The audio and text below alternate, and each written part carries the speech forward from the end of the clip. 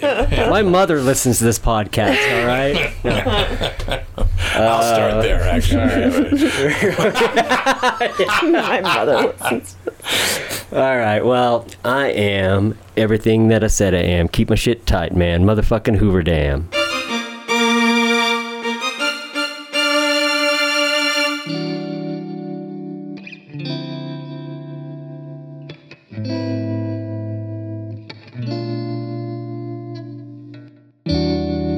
Welcome back. It's been a while. How long has it been since... When was the last time we did this? It was cold. It was cold? It's winter time. Okay. That's all I got. That's all I got. Because my memory has changed. I feel like this year has blended Yes. so much. And last year that time frames are getting a little harder. I'm thinking it was in the winter. And I remember we had the discussion about T Swift's albums. Yeah, we did.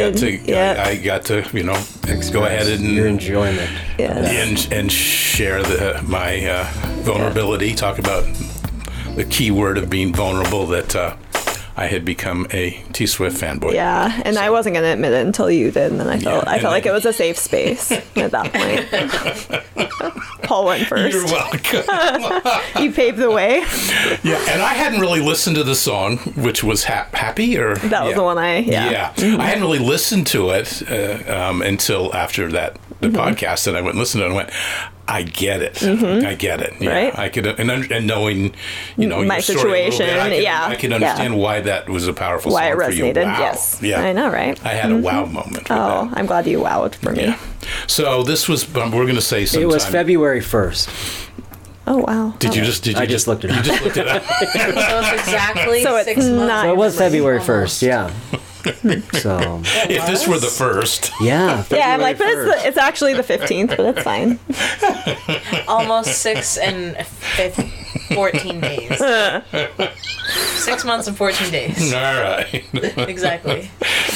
Right? Which 6 months and 14 days sounds good to me. Let's go 7 months and 14 days. Are you serious? No. But it is the 8th month, so theoretically it would be. All right. So it has been a long year. Been a minute. It's been a minute. Yeah, it's been a long year, and it's obviously our perspective of time just on us having this conversation is a little. Mine, I will take accountability for mine. I'm a little warped with timelines, and. This learning to do a lot of new dances, I think, over the past year. When Brent and I talked a few weeks ago, and so what are we going to talk about today? And I brought up the idea of transitions, and meaning probably, for the past couple of years, there have been a lot of transitions. It's not just, the COVID phenomena or pandemic or whatever. But there's a lot more that's been going on because we've had so many social pressures on us that beyond COVID, maybe that was a template that brought all these changes around. But this idea of learning to do new dances or dance in different ways has been an interesting part of the journey, especially because not everyone always thinks the way we do, and so can be challenges there. Anyway, so let's. This is a new edition. It's been a while since we've had an edition, so I think I did one after the group last time, the Roundtable. So this is back after probably 6 months. So welcome back. It's good to be back. And we'll go from there. Let's open it up and talk a little bit about some of the transitions that we've experienced over the past year, and maybe some new dances that we've needed to learn to do. I think it's kind of funny that we're starting with this too, because of the picture I saw of the three of you guys last night with your whole group of friends, because that felt like old school in some ways, and I know we brought it back old school last night for sure. Brought back old school.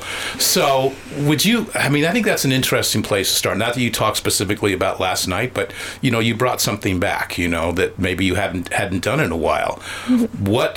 Why do you think this happened the way it did, and that you felt like comfortable bringing this group of people back together again?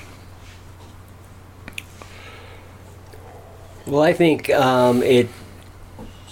I think it speaks a lot to what we've been doing for a long time, which is, try to build our community, and well, that's been hard this past year. and it's been difficult to do that with the challenges of what's external factors, but the fact that we had that kind of core strong community, it was easy to kind of pick it back up. Once we could, because those relationships are forged, and so I don't know. It really didn't take much, but a couple of people in our community to say, "Hey guys, let's get together," and it all kind of was real. It just went real easy. But again, I think it speaks to the fact that we had, we worked individually and as a whole too to build the community, and I feel grateful that we do have that, and that we have a community of people that can get together and act crazy with each other, and just enjoy spending time together without any substances involved. For me, historically, you get a group of friends together, and it would revolve around an event that would revolve around drinking or some sort of substance use, and this is a community on a whole different level. It feels like, for me anyways. Well, I mean, not that necessarily you see this, like we talked about this before, but you're bringing up a really good point. Is when does community begin to transcend actually out of the recovery concept into this actual living being community, this group of people that together they create something bigger than themselves individually, that's even beyond the recovery piece, because there's the strength in what you guys have created that really is, there's a phenomena here, right? And I think everyone's longing to find ways to do that again. Yeah, for sure. I think, and that's what's great about it is, it was the recovery community that kind of brought us all together initially, but we've all kind of transcended that, and we've just become, not this is my recovery. This is a person I know from recovery, and this is my recovery friend, or these are my recovery friends. No, these are my friends. Now. And so I think that's a very valid point, that we have taken it to kind of the next level, and these are going to be lifelong friendships, which is a beautiful thing. So being able to bring that back together after a kind of a tumultuous year, where before we were kind of doing it more on the regular basis, to be able to have that event last night was amazing. So. Agreed. My turn. I was actually, after last night, talking to another friend who has now been sober for about a year. And he was talking about how he thought when he was in the house in treatment, he was going to be friends with all those people that he was, in residential with. And so since he didn't really do much afterwards, after being in residential, he kind of lost touch and doesn't really have that, group. And so he was just kind of mentioning how cool it was that we have this group after so long that, we hang out with. And so kind of to Brent's point, I don't think it's just, or in Paul too, like, it's not just the recovery, because at least for most of us, none of us, we're in residential together. These are all people that we kind of picked up along the way, if you will, while we were in, aftercare, or Brent inviting me to go to Refuge Recovery and me starting that journey. And, Alysia, and softball for these guys, not for me. But Alysia, being really kind and welcoming when I returned and started going back to aftercare, like, so there is the piece of recovery that initially brought us together, but as individuals, we have created something so much more, just, the people we've kind of picked up along the way, people that were joined Refuge Recovery or aftercare later on that now are all close friends as well. So there has been this, I think, common theme of not just recovery, but also how we live our lives and how we want to kind of live our best lives. And that's something that is often talked about, even more than just being sober. I think it's just that we're all have that common goal of, really expanding our lives for the better without substances. So, there's another piece to this too, as I think about, communities like what you guys have created, is that it also invites people that are not in recovery into it as well. I mean, either the partners or the friends of people that have already entered it. And I know there's a whole other thing we can open up. It is a bit of a can of worms, but I'm okay opening it up. We've talked about it before. Medication-assisted treatment, so to speak, but or marijuana maintenance or things like that. It's today, I believe there's a perception that has changed that sobriety and recovery are less focused on the substances themselves than they are the person's behaviors, their thinking, and the way they connect. It's this level of integrity that they live their lives by day to day. Yep. And so the one thing that I want to I guess acknowledge you guys for is that you have invited this community to expand to your friends and partners, and that's expanded this out even more. And there's a level of I believe it's genuine respect that happens in a community like this. And so it takes on a life of its own. I know I interrupted you, but I wanted to. I was wrapping up. No, that was a good save because I was starting to run out. So that was I was running low. Thanks for the save. I guess, yeah. And as far as transition, as with everyone, I had other friendships that we went through transitions as well throughout these last few years, and I do find when I'm not hanging out with this group of friends we spent last night with, I do feel something missing, and I feel that with other friendships and family, but I definitely am not doing as much recovery-based activity in my life right now. Lack of time, long hours at work, in school. Are those all excuses? Yes, but that is currently my life. And so being able to surround myself with people that we feel comfortable enough wearing ridiculous costumes to a murder mystery party and talking in accents and, just completely being ourselves.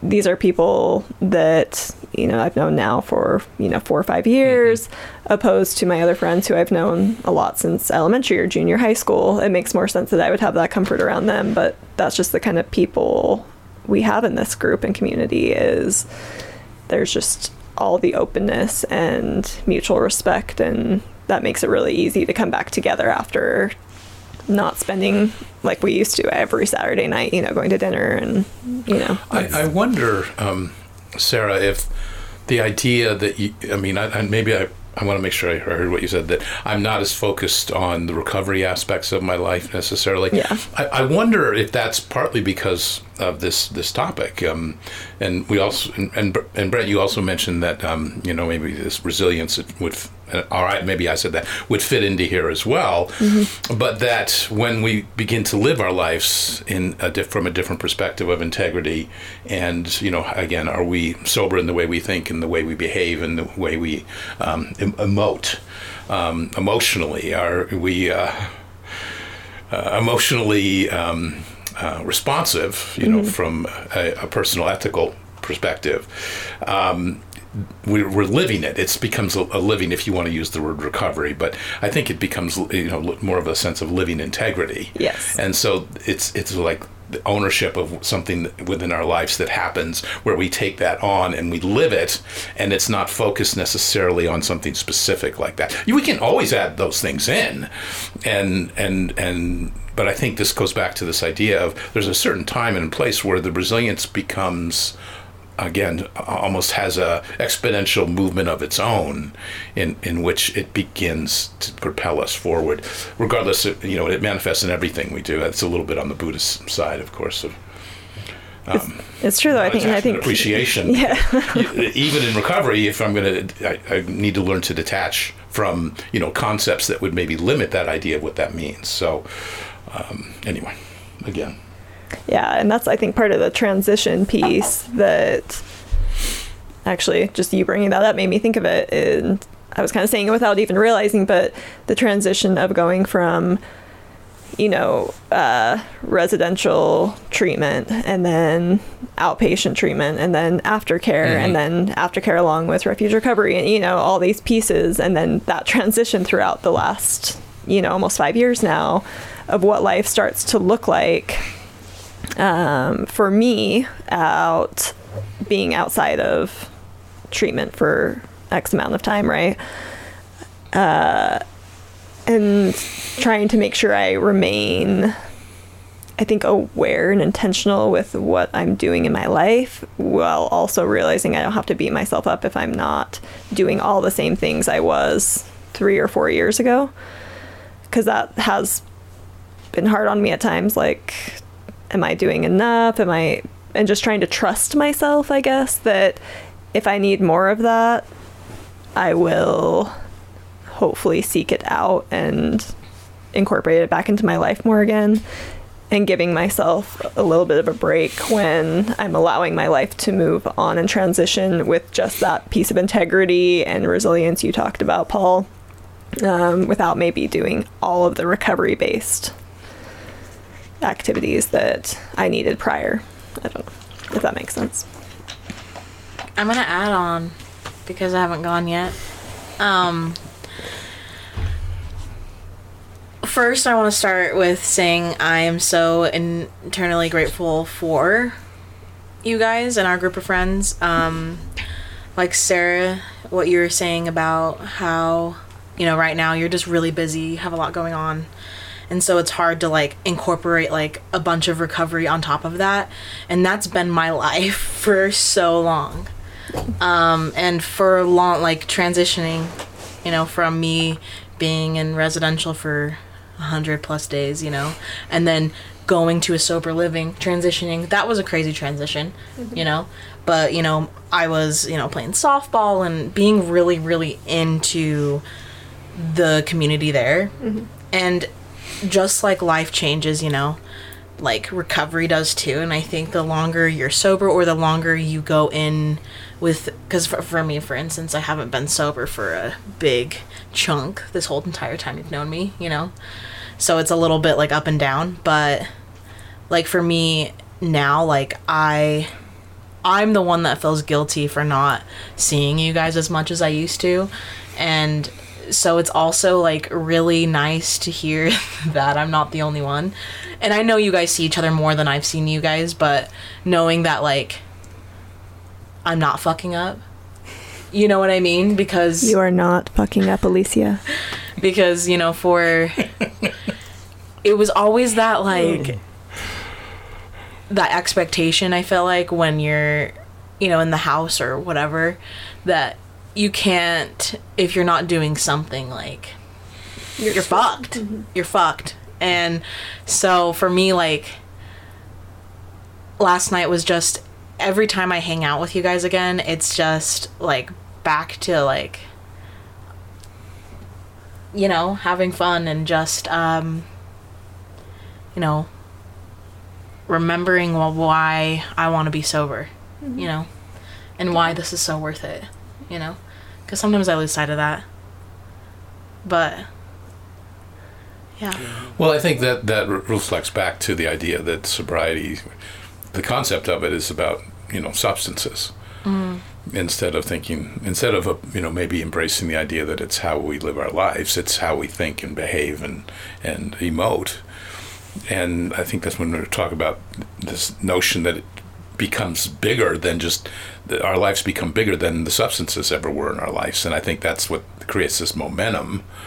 And speaking of that, that is a transition for everyone, and it may be 5 years, maybe 10 years, it may be 2 years. I don't know when it is for anyone else. I know when it happened for me, that the issue was no longer had anything to do with some type of substance. And it had to do with, how I was living my life day to day, moment to moment, because the substances were not necessarily reflective in that anymore. But the choices, I still had the choices, and I still fucked up along the way, and I still make mistakes all the time, daily. But the mistakes are much more contained within an environment where I can adapt and adjust much quicker. The other thing I want to say about something you said was time is really weird in recovery, and hell yeah, and it's there's the notion, and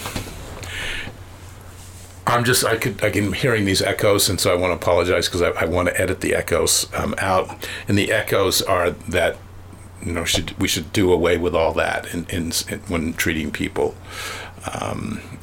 with substance abuse issues or addiction issues of any kind, whether it be food, sex, money, work, exercise, relationships, that we should look at it from a different perspective of that each, the time is not as relevant as the how I show up in my life day to day. Now relapse can suck, but can I learn from that and take that, the knowledge that I gained, and take the experience I gained and do something different next time? Then it's actually part of our healing process, or part of our recovery in a way. And that's not to justify or rationalize use. It's just the opposite. It's to not taking a punitive approach, which time can foster repeated moments of shame if there are relapses from time to time.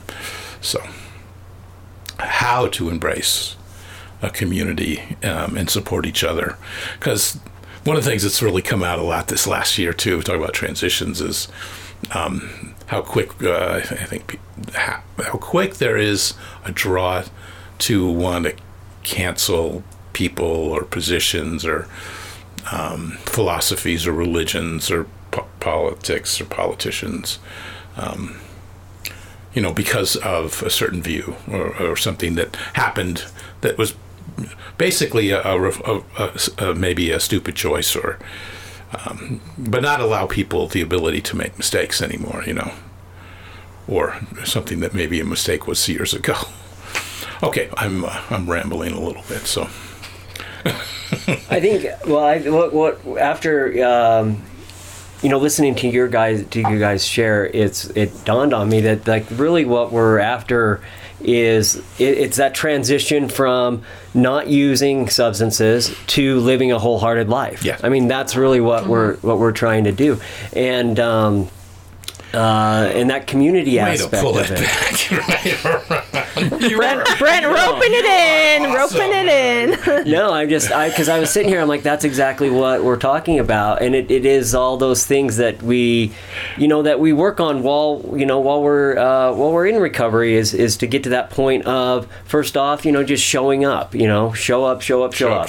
And so you show up for people, and then they show up for you, and then you learn how to accept and connect with people, and so and then build all those are and those are all principles of living your best self, trying to live a wholehearted life, and also being forgiving too. I mean, of people. I remember transitioning. I went through some transitions through recovery where.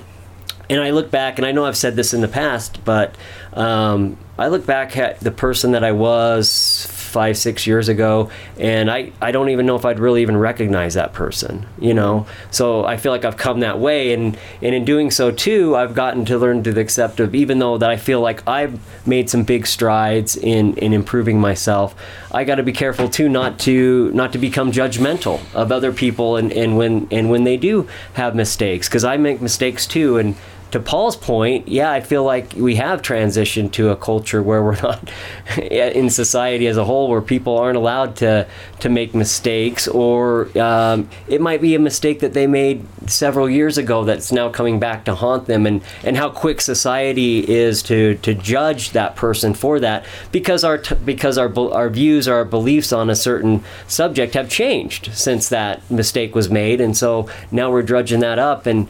it's something I think we need to. I have to look at myself, and when I'm quick to start judging a person for their mistakes, and really, not only look at the forgiveness aspect of it, but also, realize that, we're human. We're gonna fuck up. We're gonna mess it up, and trying to transition to a place of, for me, always fucking up, to not fucking up as much, to now, not judging people when they fuck up. That's kind of, it's got to be kind of that transition, and it all comes back to, just trying to work to be the, live your best life, so.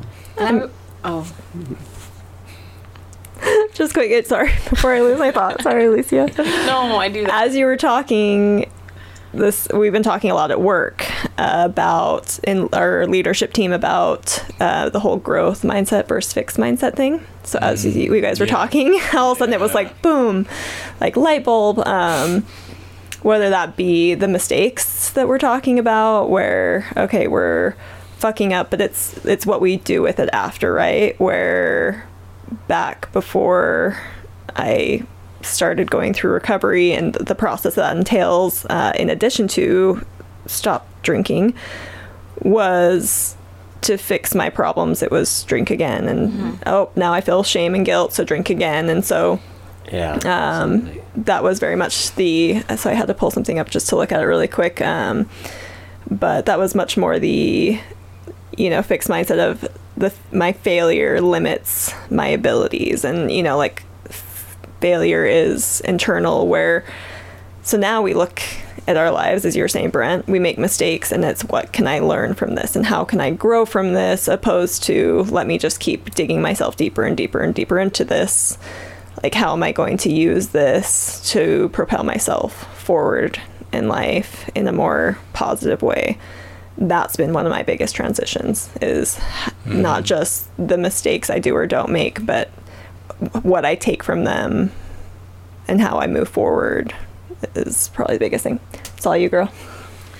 I just feel like I'm a fucking shapeshifter. You know what I mean? Yeah. You know what I mean? Yeah, totally. Yeah. Because, like, from the beginning, when I first started, being a little 18-year-old, went to rehab, I instantly figured out what manifestation was. And I realized that was me. And, but manifestation, at least through like a butterfly, the little caterpillar and the cocoon and all of that. But what happens after you reach the butterfly? Because I like lost my wings, I guess, or something, and then like shaped into something else.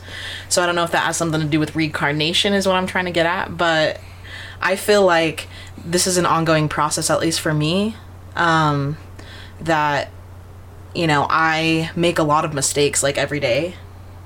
And it's that like being able, what you do with it, like what you guys were saying, like how you deal with that. Because we used to drink or get high or when that happened, and then it's a constant thing because you just keep doing the same thing. And so like me trying to navigate, with also in my relationship too, is a different thing I've never done before. So it used to just be me, but now I have someone else in this too. And so that's also another thing I'm transitioning into. And I think, life itself is about a transition from, being super into recovery, getting that, like what we were talking about, the communication, just being there, showing up, to now where we're like living our separate lives because, we have careers or we have, kids. We don't, but what I'm saying. You can imagine though. Yeah, you can imagine, you get the picture. But to now where we still show up and we still, because like every time I've come back after a stint of not seeing you guys, I'm like, fuck, I'm such an asshole. But then I walk in the room and I'm like, you guys don't judge me. Like, you're just happy to see me. And for so long, like, it's just like all in my head. But like, I would be like, I felt bad because I was like, they probably think I'm using, and sometimes I was. There was times where I actually was drinking and wasn't around because I was, doing that. And so me coming back and you just being like, I'm so happy to see you. It's almost like, I don't even know how to explain it. It's unexplainable, but I'm really grateful for Keep my going. I just got to plug the friends. computer and it's going to die. Oh no! Can you cut that out? Because that was No, I'm going to put that in over and over again, loop it. in the beginning. Oh no! And then like do some auto tune where it's like, oh no. But I love you guys. That's it. That's what I wanted to say. That was what I was getting at. I love you, man. I love you. I love you all so much. And do you remember, I don't know, but you know how like you had your friends at one point, like when drinking and stuff, and the reason why you were friends with them is because of the only thing really that you had in common. I don't know if it was just me, but was drinking. Like that's the common aspect. Yeah. And like for us, like in the beginning it was the common aspect, like we were sober. Right. But now it's more than that. Like we're actually, like what you're saying, like we're not just recovery friends, we are real friends, Mm-hmm. Like we have things in common, like we all do. And it's that was a really fucking great awesome way to put it. Yeah. That was awesome. That was good. Yeah, very good. Yeah. I look up to you. I really do. Okay. So we're back. Let's pick up where, kind of where we left off. Alysia, you had kind of mentioned during the break that you had this plan that you were going to drink when you went to Hawaii, I think you said. And you've been thinking about this for how long? About 6 months. About 6 months. That's a pretty good plan. Okay. Yeah, right. it's been planned out. Tell us tell us your process on this. What so it's been back and forth a little bit. Oh wait, you haven't gone to Hawaii yet. We should probably say that. Yeah, so right? I'm going in September for like 20 days. And at first I wasn't like I didn't have a plan, and then I started to think more and justify a lot of things of why I'm feeling this way and trying to convince the people around me. But the shitty part with me for this is I've done this before, so it's not anything new with anyone that I've my close family and friends. It's not like I can re-convince them that this is a good idea, because I've already tried to do that. Mm-hmm. And they believed it, and they realized it wasn't. And a lot of you know I suffer from PTSD from childhood and stuff, and so I disassociate a lot from that. And I told my boyfriend and I told my best friend, and they just weren't they just didn't agree with it. And they told me I need to tell my mom and I need to tell Paul, and I said, fuck no, I'm not doing that. And they'd be like, why? And I'm like, because they're gonna say no. Why would I want to tell someone that they're gonna say no? You can drink all you want when you go to Hawaii. No, yeah, I know. But I talked to my mom, and she cried, and she told me, that, you're gonna make your own decisions. But, she told me about, like, why she's concerned, and she doesn't want me to die. And partly, a lot of my life has been a big fuzzy, not really knowing what's going on most of the time. And so, with, my mom saying that, I was like, when I overdosed and drank too much where I had to go to the hospital and stuff, in my head afterwards, I was like, you made that up. That wasn't real. You were trying to get attention. You didn't really almost die, Just kind of like You're minimizing telling yourself this. Yeah. I never told anyone that until my mom just a few days ago. But,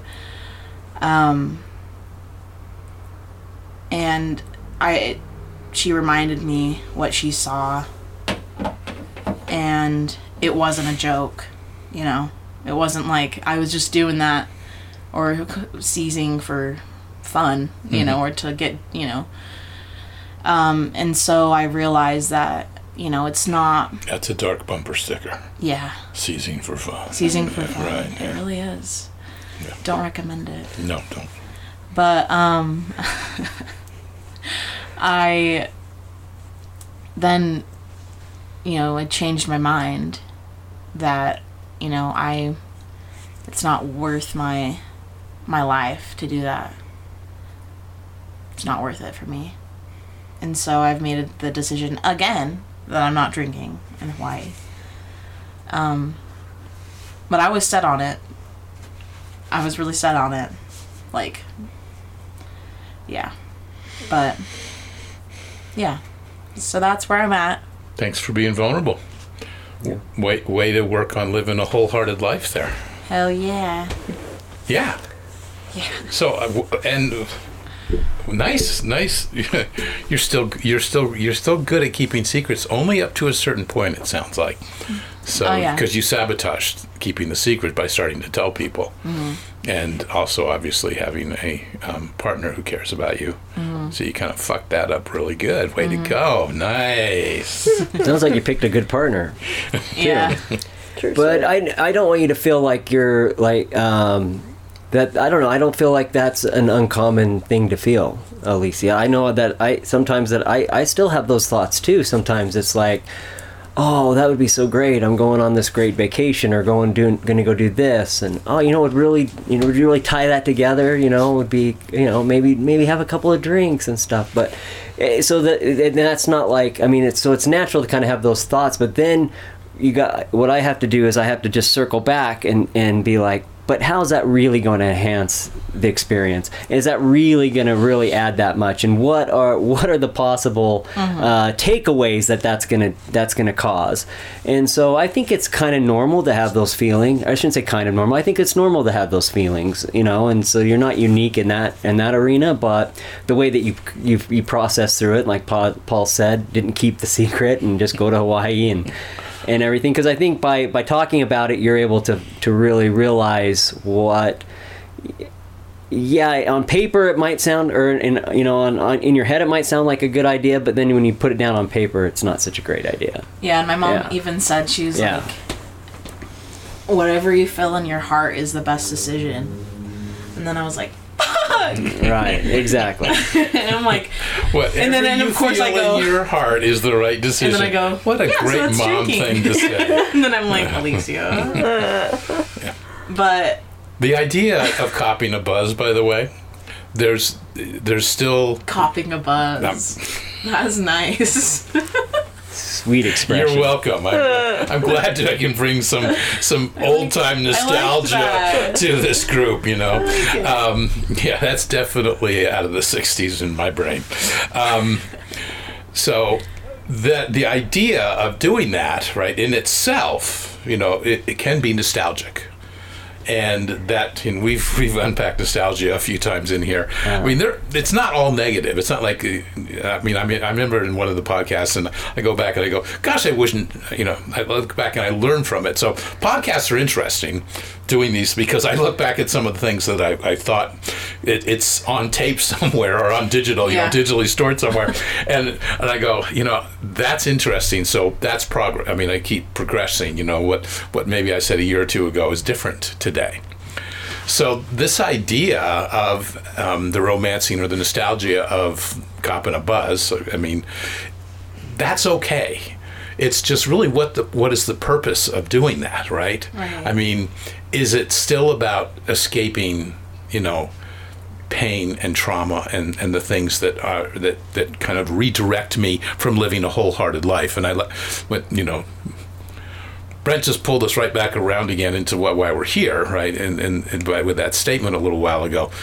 And that's why I think it's okay to have the thought, but what do I do with that thought, And are there other ways that I can cop a buzz that have nothing to do with drugs and alcohol, or, getting into a dysfunctional relationship? Can I cop a buzz, by be hanging out with friends and family, and Right. I can get as good a buzz from swimming in the ocean as I can from just about Or just anything fucking else. dressing up. Like that's Or dressing up, right? and putting on what? Gypsy. So what were your accents? Okay, so let me ask, who had what accents last night? I didn't have an accent. I wanted to do a Russian accent, but I'm not very good at that. But Well, that what was would your have been character? good. That would've been good. No, that's not. That's what I'm saying. Misty Visions. She's a psychic. Oh, well, hello, Misty. Half off tarot card readings. Yeah. Yeah. 1-800-555 Yep. I repeat. Tarot. Tarot and some palm readings. Okay. Thanks for being willing to be vulnerable on that. I appreciate you sharing that. And now that you've put it out to the world, a small world, of course, because Yeah. Still the put it out. bozos that listen to this, we're a tight group. So Yeah. Well, and I think too, like, it shows you, like, because I'm almost 2 years sober again. Solid. Was 3 times a charm. Just kidding. I think it's actually more than that now. But 6 I think times a because charm. your what sobriety is justified- not just these 2 years. No, That's I what I'm know. saying. Yeah. Well, and Justin even asked me, my boyfriend. He asked me, "Do you lose all your knowledge?" And I go, "Hell, fucking no." Wise man. Well, and I'm like, "No, babe, no. I still have everything I know. Exactly. From all these years. I mean, me relapsing has taught me a lot more than obviously like me being sober has too, but the relapse has really been a real big wake up call for me. But I think a lot of the time too I justify it like, oh, I'm good now. Or like I know why I drank now, for reals. The PTSD, I know why. So I should be fine now, And so I think too, like, if you want to drink so bad, there's a problem. When you want to drink so bad where you make a fucking plan, there's something wrong. You know what I mean? I think that's a good point. Yeah, and it's Yeah. like, I don't think of that in the moment, but I think of it now, and I'm like, if I'm planning a fucking drink spell, that's not healthy or like probably good at all, And so I don't know, I have a hard time admitting that, with people in recovery because I'm like, here I go again, because it's like, this is not the only time I've done this. But I also think too that it gives me a sense of like power and relief of how much fucking relief it was for me to be like, I'm not gonna do it. I was like, oh, thank God. But it's like, I was like I don't even know. It's just a fucking... Yeah, that's it. Okay. Sorry. I'm very proud of you Okay. for talking about it. Yeah, absolutely. Way to go. Thank you for sharing. Way to out yourself. I've been there. Like Brent said, I think that's a impulse. It's a normal thought process. And what did you do? You had the growth mindset where you said, Transitioning. why am I doing this? Maybe it's not healthy if I'm planning it out. Yeah. But Yeah, and trying to keep it a secret from literally everyone. yeah, and I think This is a new dance. Yeah, new You're dance. learning Yeah. a new dance. Yeah. Yeah. And to Brent's point, one thing, I've talked about this on here before, but because I have that thought all the time, could I have some drinks and not get like crazy back into it? Look at my life now versus when I did have a problem, and sometimes I sincerely think I could. So, and I even right now, I'm like, yeah, I might be able to, I don't know. The thing that stops me is what Paul said was, is it going to add anything positive to my life? Right. And when I've gone on vacations or gone camping or done things that I used to think alcohol enhanced, now having done those things enough time sober and being able to get that high, that cop and a buzz off of just nature for me is like the biggest buzz for me now, is being able to like be camping sober and look up at the stars and have like a moment where I'm just completely in the present moment. And it's something I never could have, even before maybe problem drinking, but just having drinks camping. It was never, it felt like it was that in the moment, but it's totally different now. So that's what stops me, is that I don't think, like Brent had said, it's going to enhance my experiences. And that's what stops me more than could I just do it and be okay? Like, and maybe not. Like, I don't know. But I mean, I've done it. I've convinced myself, like, I'm gonna be fine. And I was for a while. But also my disassociation, like, I didn't know I was hiding a bunch of shit. Like, subconsciously I had a lot of shit that when I was drunk it came out, and I didn't know.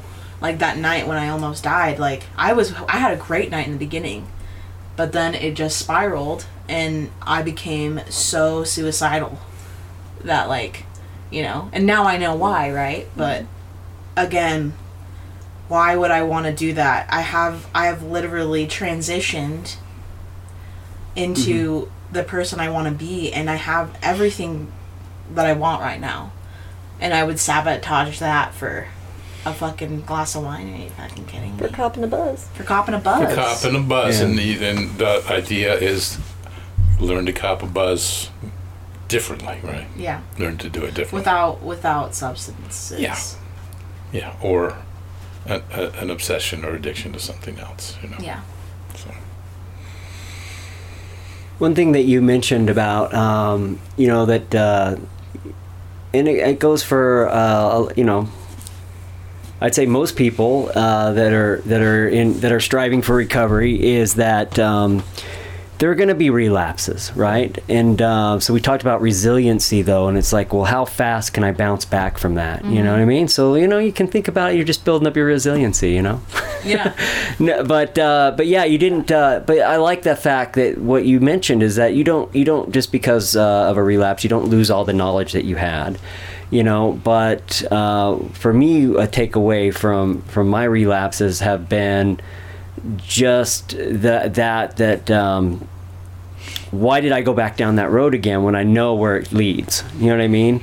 We have this thing in that we talk about. There's a story in the Refuge Recovery book that we talk a lot about there's this big hole in the street, and you walk down and you peek into the hole and you're like, oh, that's a big hole, but then you fall in it anyways, you know, and then you creep back up to it the next time and you look and you know it's a big hole, but again, you know, you stumble and you fall in the hole, but then and the story progresses on, but it comes to the point where you walk down, you see the hole, and you decide to go down another street.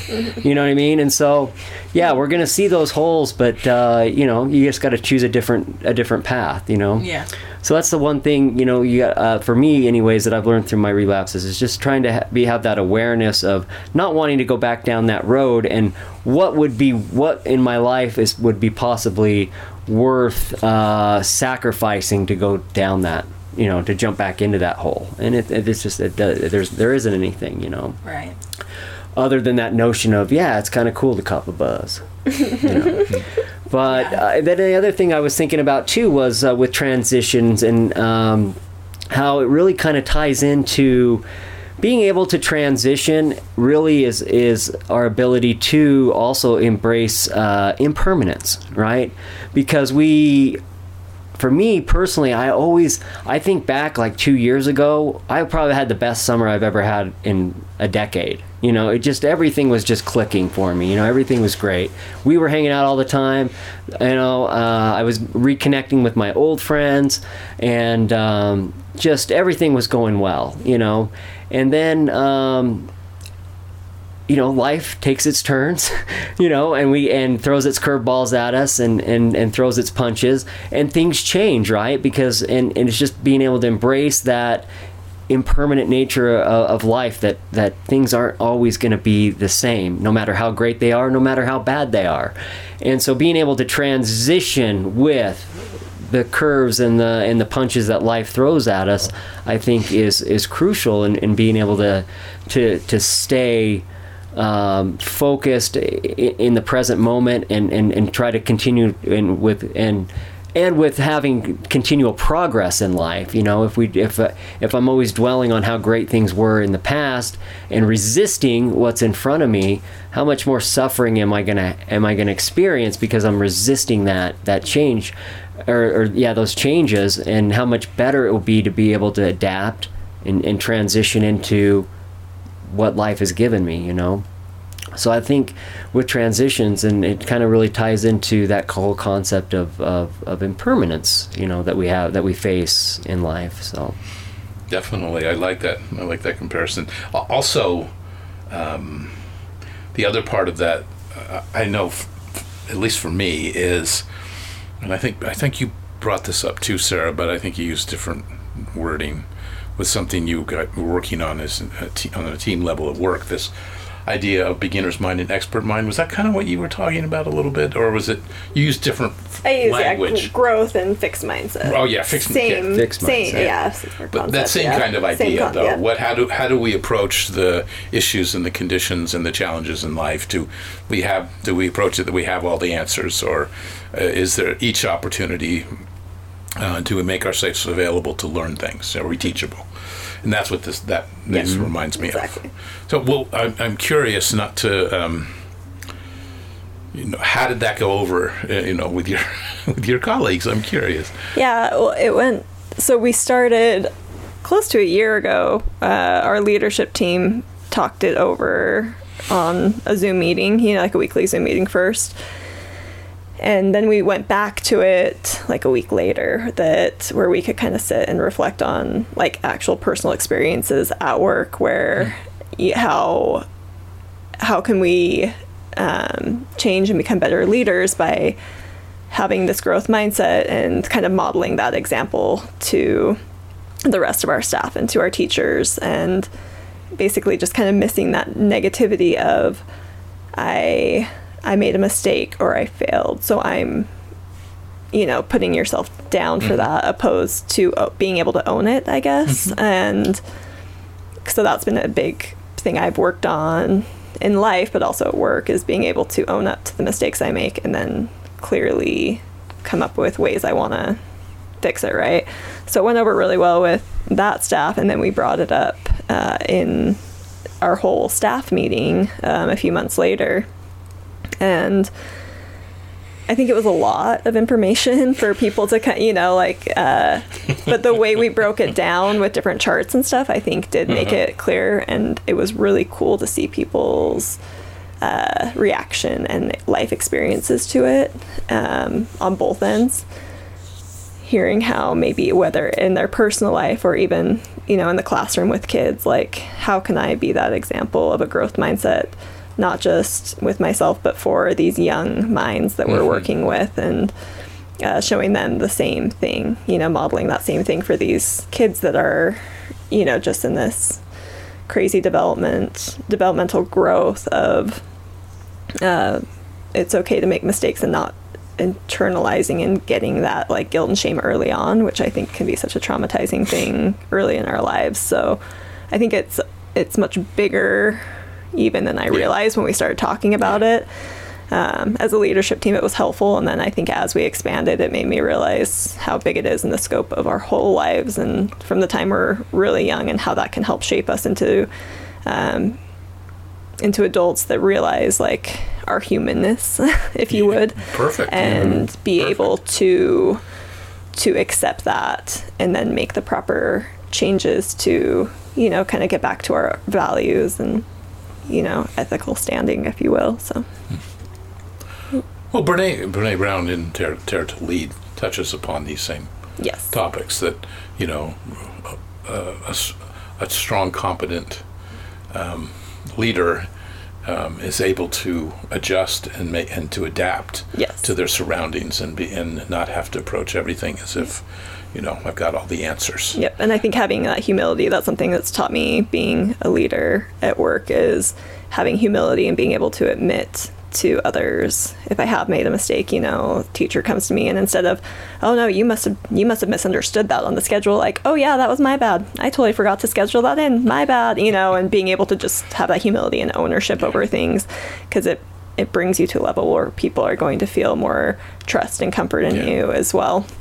And I mean, that can expand into life, into other relationships as well. This is, workplace example, but, and also then saying personal relationships. Huge. And that's, or, communicating with, friends or family or partners, and being able to go, yep, that was me. But then also not internalizing it and being like, oh, I made a huge mistake, but, oh, yep, that was me. I'm human, made a mistake. All right, so this is what I'm going to do different next time. And actually being able to follow through then with that. So, well, I would add something that I've been realizing lately, that I've been adding this trifecta, humbleness, gratitude, and acceptance, and trying to remind myself that in every situation I'm in, can I practice those three things? So I don't. I have to say that. I have to say that right off the bat. I really fuck up sometimes with this, and I don't see that as a negative, but just that there are things I realize I still become fixated on, and I use the word fixated because I think that there's a right and wrong way, and I have to keep reminding myself, and I know that happens even in my communication, in personal relationships and with family, and I think, boy, I'm not very open right now, and I'm really uncomfortable with this, but can I be humble about this, that the feedback I'm getting? And sometimes yes, and sometimes I just want to say, fuck it, I'm out of here. Oh yeah, peace. Indeed. So that's why I really appreciate that you brought this up, and in the work environment, I think, anytime that happens, naturally it can probably happen in group environments. If there's an expectation that we want to remain that way, we want to remain a certain level of humbleness and, focus on listening to objective or subjective or objective feedback. I forget that sometimes. It just disappears, and I'm all of a sudden in that,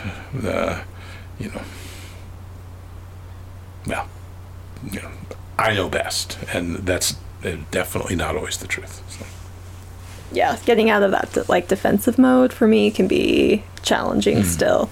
It's easy for me with certain things to admit, especially if I'm the one realizing it and then letting it out, but having someone else tell you, then that's another level, right? And that would probably be the same way if someone telling Alysia, no, I don't think that's a good idea if you drink, then you want to explore it more, because I think innately kind of get that defensiveness rises, like, well, why not? And I know myself best. And well, do you think we know that? So because you would say, well, why would I tell my mom or Paul that, right? Because they're gonna be honest and about it. The most honest, and I don't want that. Yeah, that lose control, of the conversation that way, and my plan. And it almost takes you being able to see it from your own perspective, right? And go, oh, I'm going to admit that this isn't a good idea, or that I made a mistake because I want to come to that conclusion, not because someone told me. But then there's this extra level of being able to actually hear feedback and be able to take it in without completely personalizing it, but being able to, so true. Especially from people that care for us and want the best for us. So. Good stuff. What was the trifecta again? It was acceptance, humility, and gratitude. Or no? Well, humbleness. So humility and gratitude and acceptance. Yeah. Kind of want to try that now. Yeah, that's what I've been noticing that, and with myself, that's something I need to continue to work on, especially to practice beginner's mind, because and even being a mental health therapist, I need to continue to practice that every day. And so I've got a little sticky note I've got sticky notes on next to my little table there, and just to remind myself of those things. Are you practicing this? Are you embracing this. Yeah. And some other funny ones too. So, like, there's one that says, it's harder to teach someone that they've been fooled than to fool them, or something like that. Or something like that. Yeah. That's Mark Clemens wrote that. Yeah. It's good stuff. Right? Oh, that's easier to fool someone than to show them that they've been fooled. So, yeah, that makes sense. All right. How would you like to guys go out today? And we can. Anything else that's kind of on your mind that you think is important to? Any burning desires? Any burning desire? Yeah. No, I mean, I'll just say one quick thing that's been a recurring theme for me over the past year that I've tried to transition into, and again, not doing a great job at doing it, but goes along with kind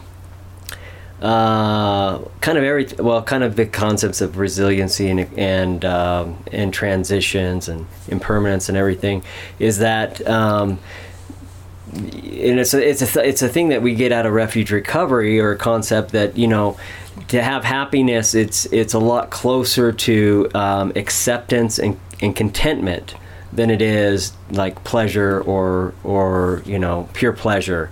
And so working on that acceptance component for me has been probably the most difficult thing to transition over the past year, as life has thrown curveballs at me, with the health of my dad, and then again all the societal changes, and then of course the pandemic and everything, and so a lot of changes all at one time in a short period, and being able to just have that acceptance, and then because that's why I asked you again what that trifecta was, because I think those three things are the acceptance, the gratitude, the humility, are all things that if practiced will be able to help me really be able to roll with the punches easier than I have been over the past year, because I feel like I've been resisting a lot, and with resistance, because again, pain's inevitable, but the more I resist that pain, the more suffering that I have.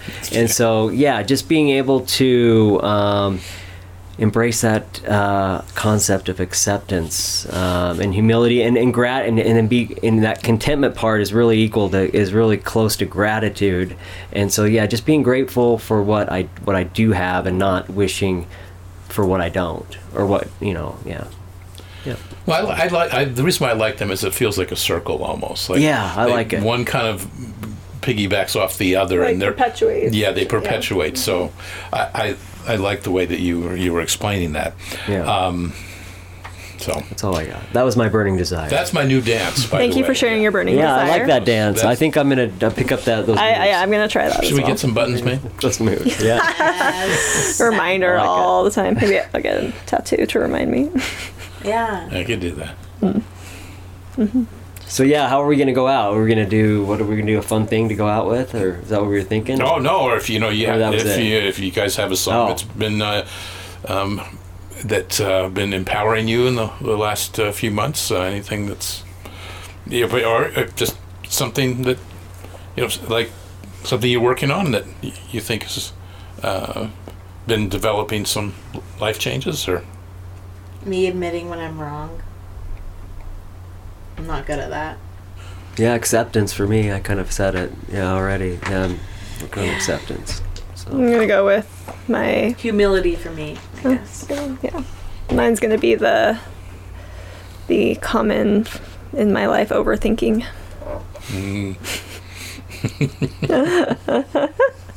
It's been at a not an all-time high lately, but it's been on a high level. It's been increasing a bit. So, but good news, I'm aware that it's been increasing. Well, you're verbalizing it. That's for sure. Right. Yeah. So, getting back to the present moment more.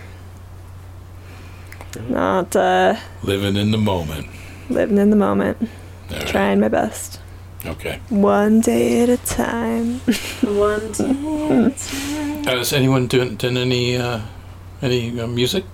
Seen any live music? No, I've been wanting I want to. All of us. No, I haven't. You? I haven't. Well, no, that's not true. I did see the. I think it's Mike Christian band played up in back of the Peruvian on the grass Oh, nice. last weekend, and it was actually amazing.